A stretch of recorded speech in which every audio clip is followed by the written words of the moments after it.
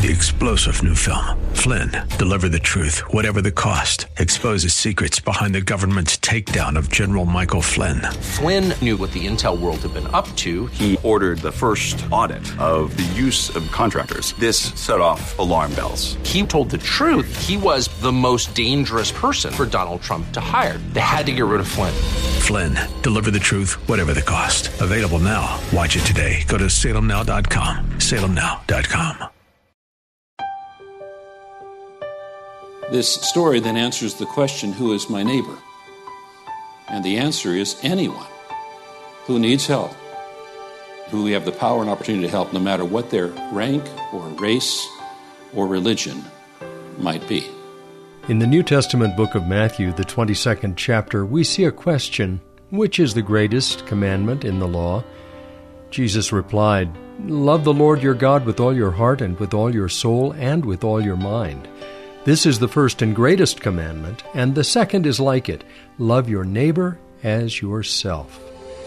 Pastor Leighton Sheely from Church of the Highlands in San Bruno wraps up a message today on the Great Commandment, here on Study Verse by Verse. Now, the Jewish people interpreted the word neighbor in a limited sense to mean their fellow Jews or people of the same religious community, and it specifically excluded Samaritans and foreigners. So what he was endeavoring to do is to justify himself by limiting the extent of the law's demands and thereby limiting his responsibility. It's always easier to love people who have much in common with yourself. Jesus replied, "A man was going down from Jerusalem to Jericho, and he fell among robbers who stripped him and beat him and departed, leaving him half dead." Now, the road from Jerusalem to Jericho is about 17 miles long, and it is a notoriously dangerous road. It goes from Jerusalem, which is 2,300 feet above sea level, to Jericho, which is 1,300 feet below sea level. So it drops 3,600 feet in those 17 miles. And it's a very curvy, narrow road with ravines and caves and sudden turns, and it makes an ideal place for thieves. Even in the 5th century, 5 centuries after the time of Jesus, Jerome called it the Bloody Way. In the 19th century, you still had to pay safety money to the local sheiks in order to travel the road safely. And as late as the 1930s, a traveler named H.V. Morton was told he needed to get home before dark if he was traveling that particular road. It's always been a dangerous road.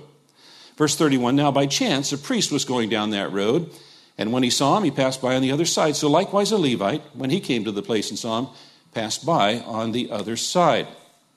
It says here that the priest was going down, which meant he was going from Jerusalem to Jericho, which means he presumably had finished his duties, and that was the same was true for the Levite as well.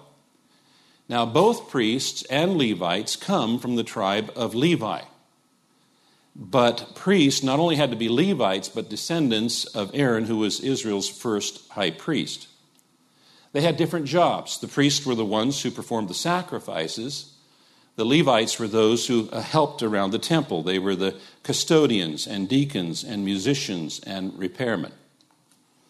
Now, the audience of this story would have surely expected that the priest or the Levite would have come to the aid of a helpless person, particularly a neighbor, but that was not the case.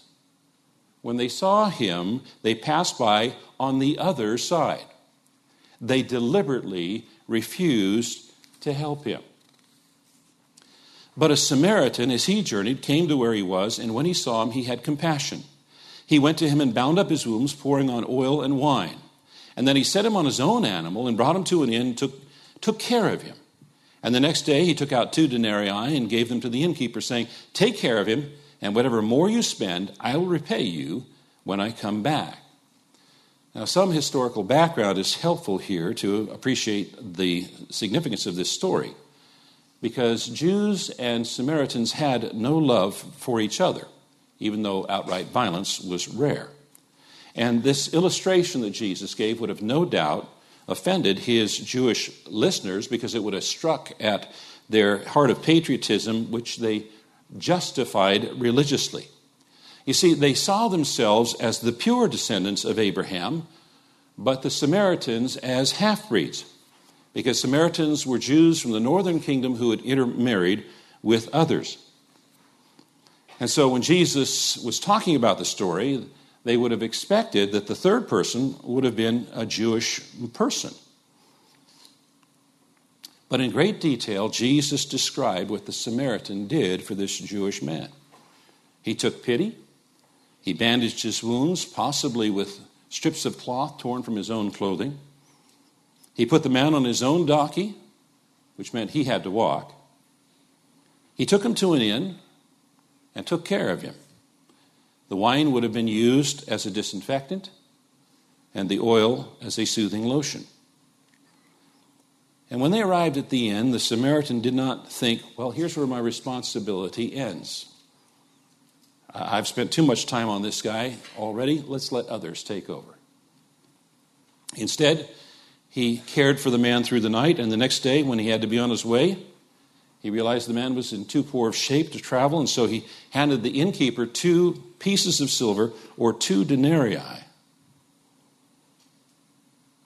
which, according to the scholars, could have covered anything from 2 days to 2 weeks or even a month of housing. And even beyond that, he promised the innkeeper that if there any more was required, he would repay it on his next visit. This is a person who did more than the minimum, who did all that he could. And when Jesus described him, he put the word Samaritan in the first position in the sentence, emphasizing the contrast between him and the 2 other travelers. The Samaritan's compassion contrasts with the callousness of the priest and Levite towards one of their neighbors. And what the Samaritan did helps us to better understand what it means to show mercy. And it also illustrates the ministry of Christ. For the Samaritan identified with the needs of a stranger and had compassion on him. Jesus asked, which of these 3 do you think proved to be a neighbor to the man who fell among robbers? And he said, the one who showed him mercy. And Jesus said to him, you go and do likewise. And so he finished his story, and then he asked the legal expert, in essence, forcing him to answer his own question. Now, the priest and the Levite were obligated by law to help the victim, but there was also another law that disallowed them from touching a dead body, because if they did that, they would be ceremonially unclean for 7 days. And Jesus did describe the man as being half dead, so if they tried to help and the man died, that would make them ceremonially unclean. Perhaps they chose religious purity over service to a person in need. They were more interested in the letter of the law than the spirit of the law. But the Samaritan wasn't hampered by the letter of the law. He saw someone in need and served that person. This story then answers the question, who is my neighbor?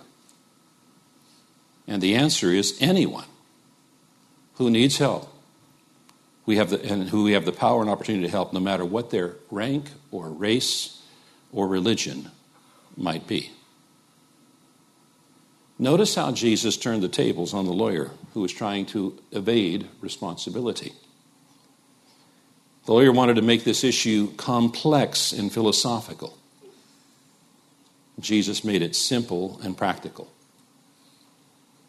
The lawyer wanted to discuss the neighbor in a general way, but Jesus forced him to consider a specific person in need.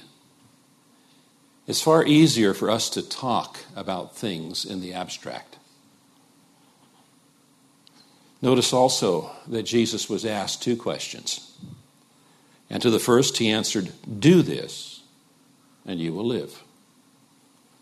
And to the second he said, go and do likewise. Do, go. Both are action words. Love requires more than just discussion. It requires action. And this story of the Good Samaritan, this one deed of the Good Samaritan, has inspired ministries all over the world, all throughout the centuries. No ministry is wasted. God sees to it that no act of service is not rewarded.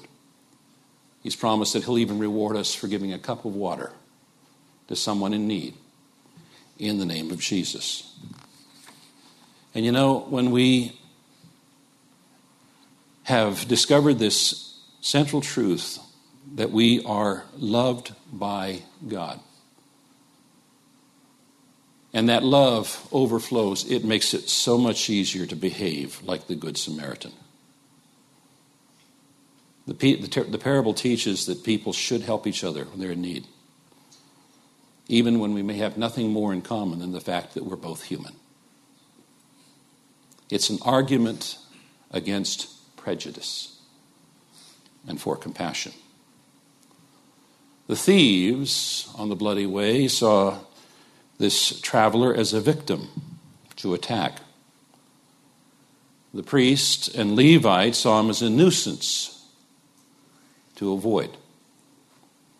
The Samaritan saw him as a neighbor to love. How do you see people? We should think of all mankind as our neighbor and be a friend to everyone who is oppressed, neglected, in prison, poor, orphaned, pagan, mentally ill, starving, dying. That's why our church family is involved in so many, many ministries, both here and abroad. Ministering to orphans in Borneo, women and children being trafficked in the Philippines, the prison that is right around the corner from us, and in so many, many ways. Lord, thank you for our church family and how you have ministered and continue to minister through us. That you are alive and well and at work. We thank you, Lord, for the transforming work you are doing in these young lives that were baptized this morning. Thank you, Lord. In Jesus' name we pray. Amen. God bless you. A very somber closing to a very important message on this edition of Study Verse by Verse. The entire message can be found on the website at highlands.us. Just click on the messages link on the homepage. And what a great way to launch into the new year as Pastor Leighton Sheely focuses our attention on those things that are most important. If you'd like to know more information about the church, please go to that website, highlands.us, and do let us know that you listen to the broadcast. I'm Mike Trout. Have a great rest of your day, and come back tomorrow when we'll once more open the Word of God and study verse by verse.